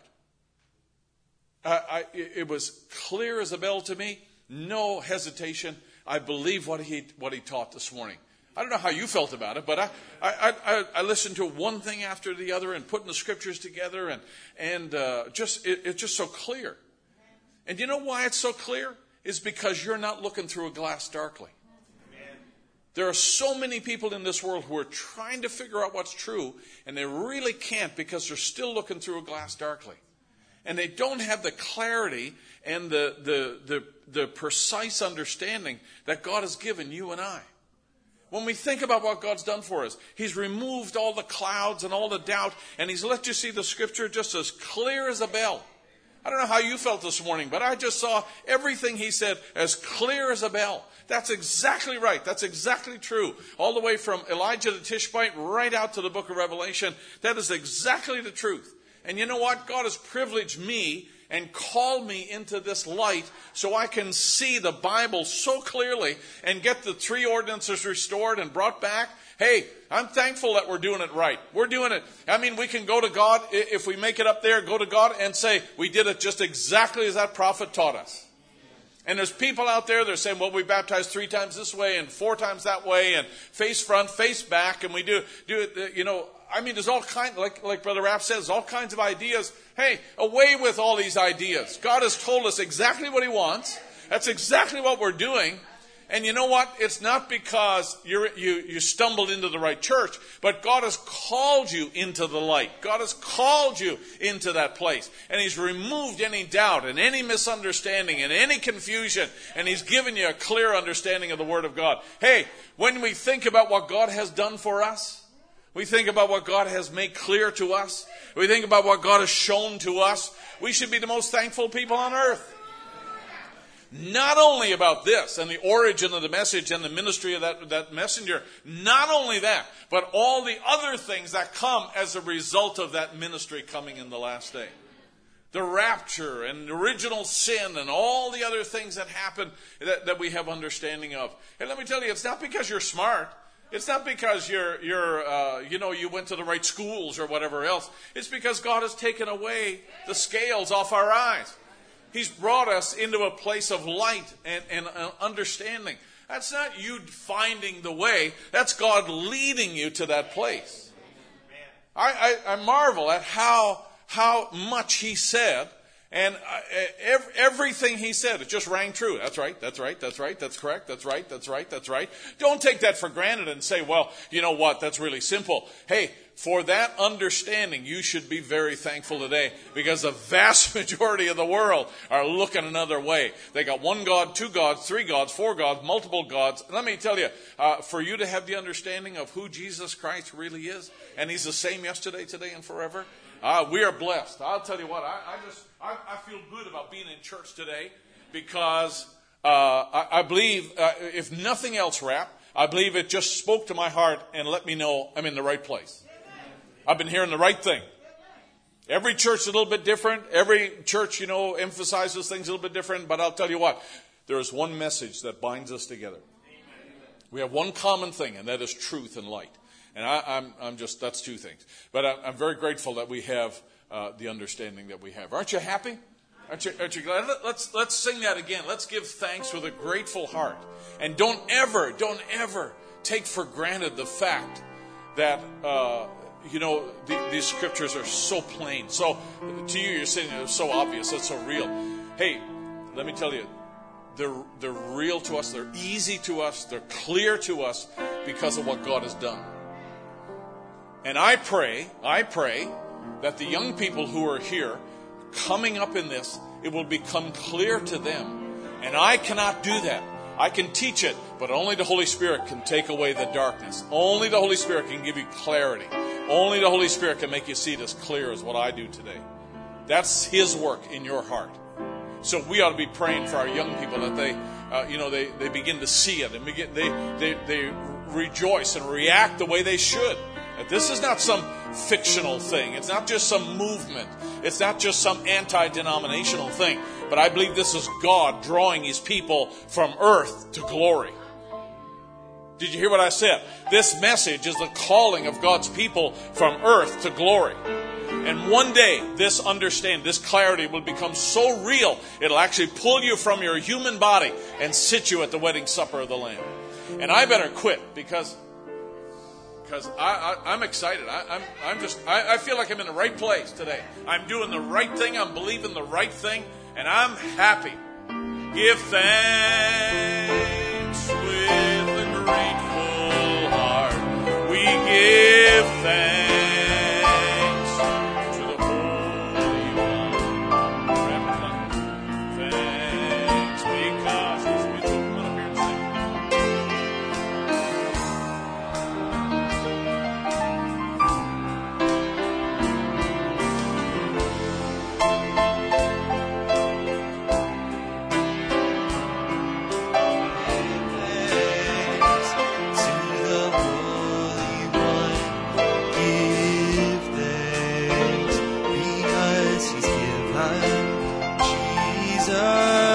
Christ, His Son, and now let the weak say, I am strong, and let the poor say, I am rich, because of what the Lord has done for us.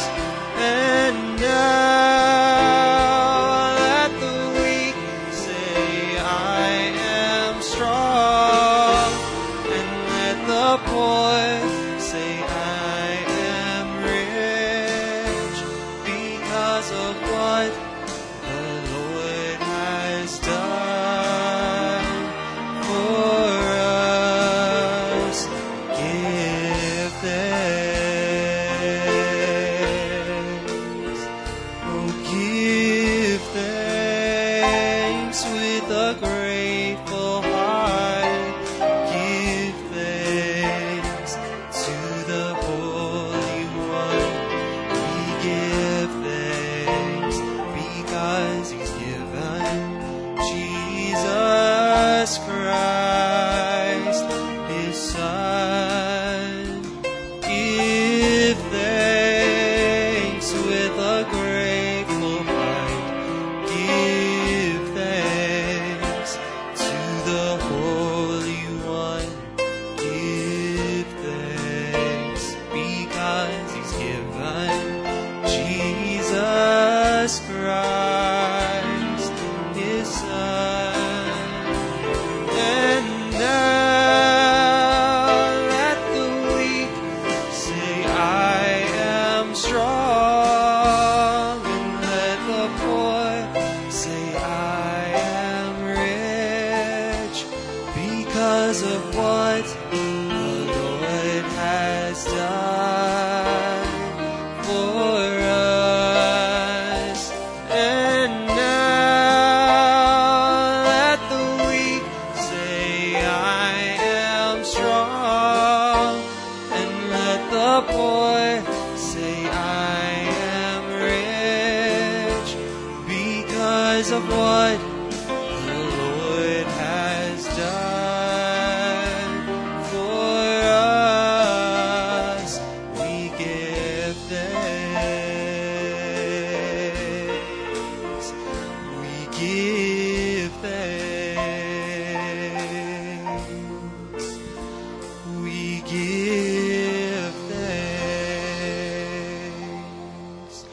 give my mind completely to you, Lord. Fill me with your thoughts, make it all brand new, and change my life. And let me live in all that's true. Oh, I just want to think like you. So take me and mold me, teach me to be still, and lead me and guide me. Oh, show me your perfect will. I give my mind completely to you, Lord. Fill me with your thoughts, make it all brand new, and change my life. And let me live in all that's true.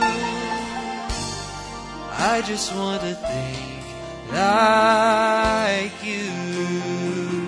I give my mind completely to you, Lord.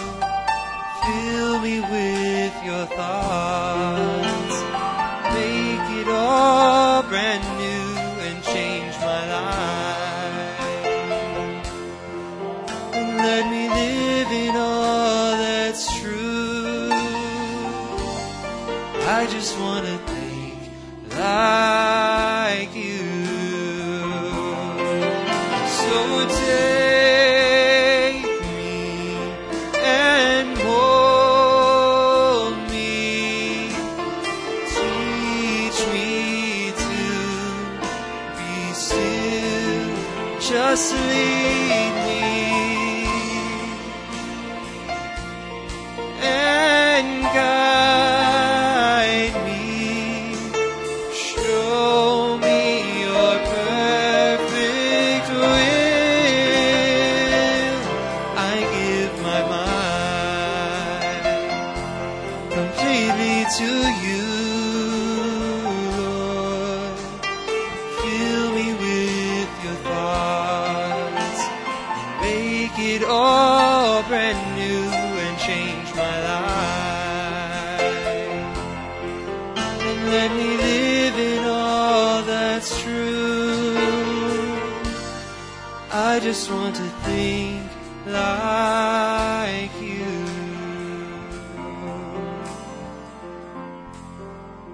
Hallelujah. Thank you, Jesus. The more that I surrender, lighter my load. More that I release my cares, more He takes control. More that I can humble myself, more He lifts me up every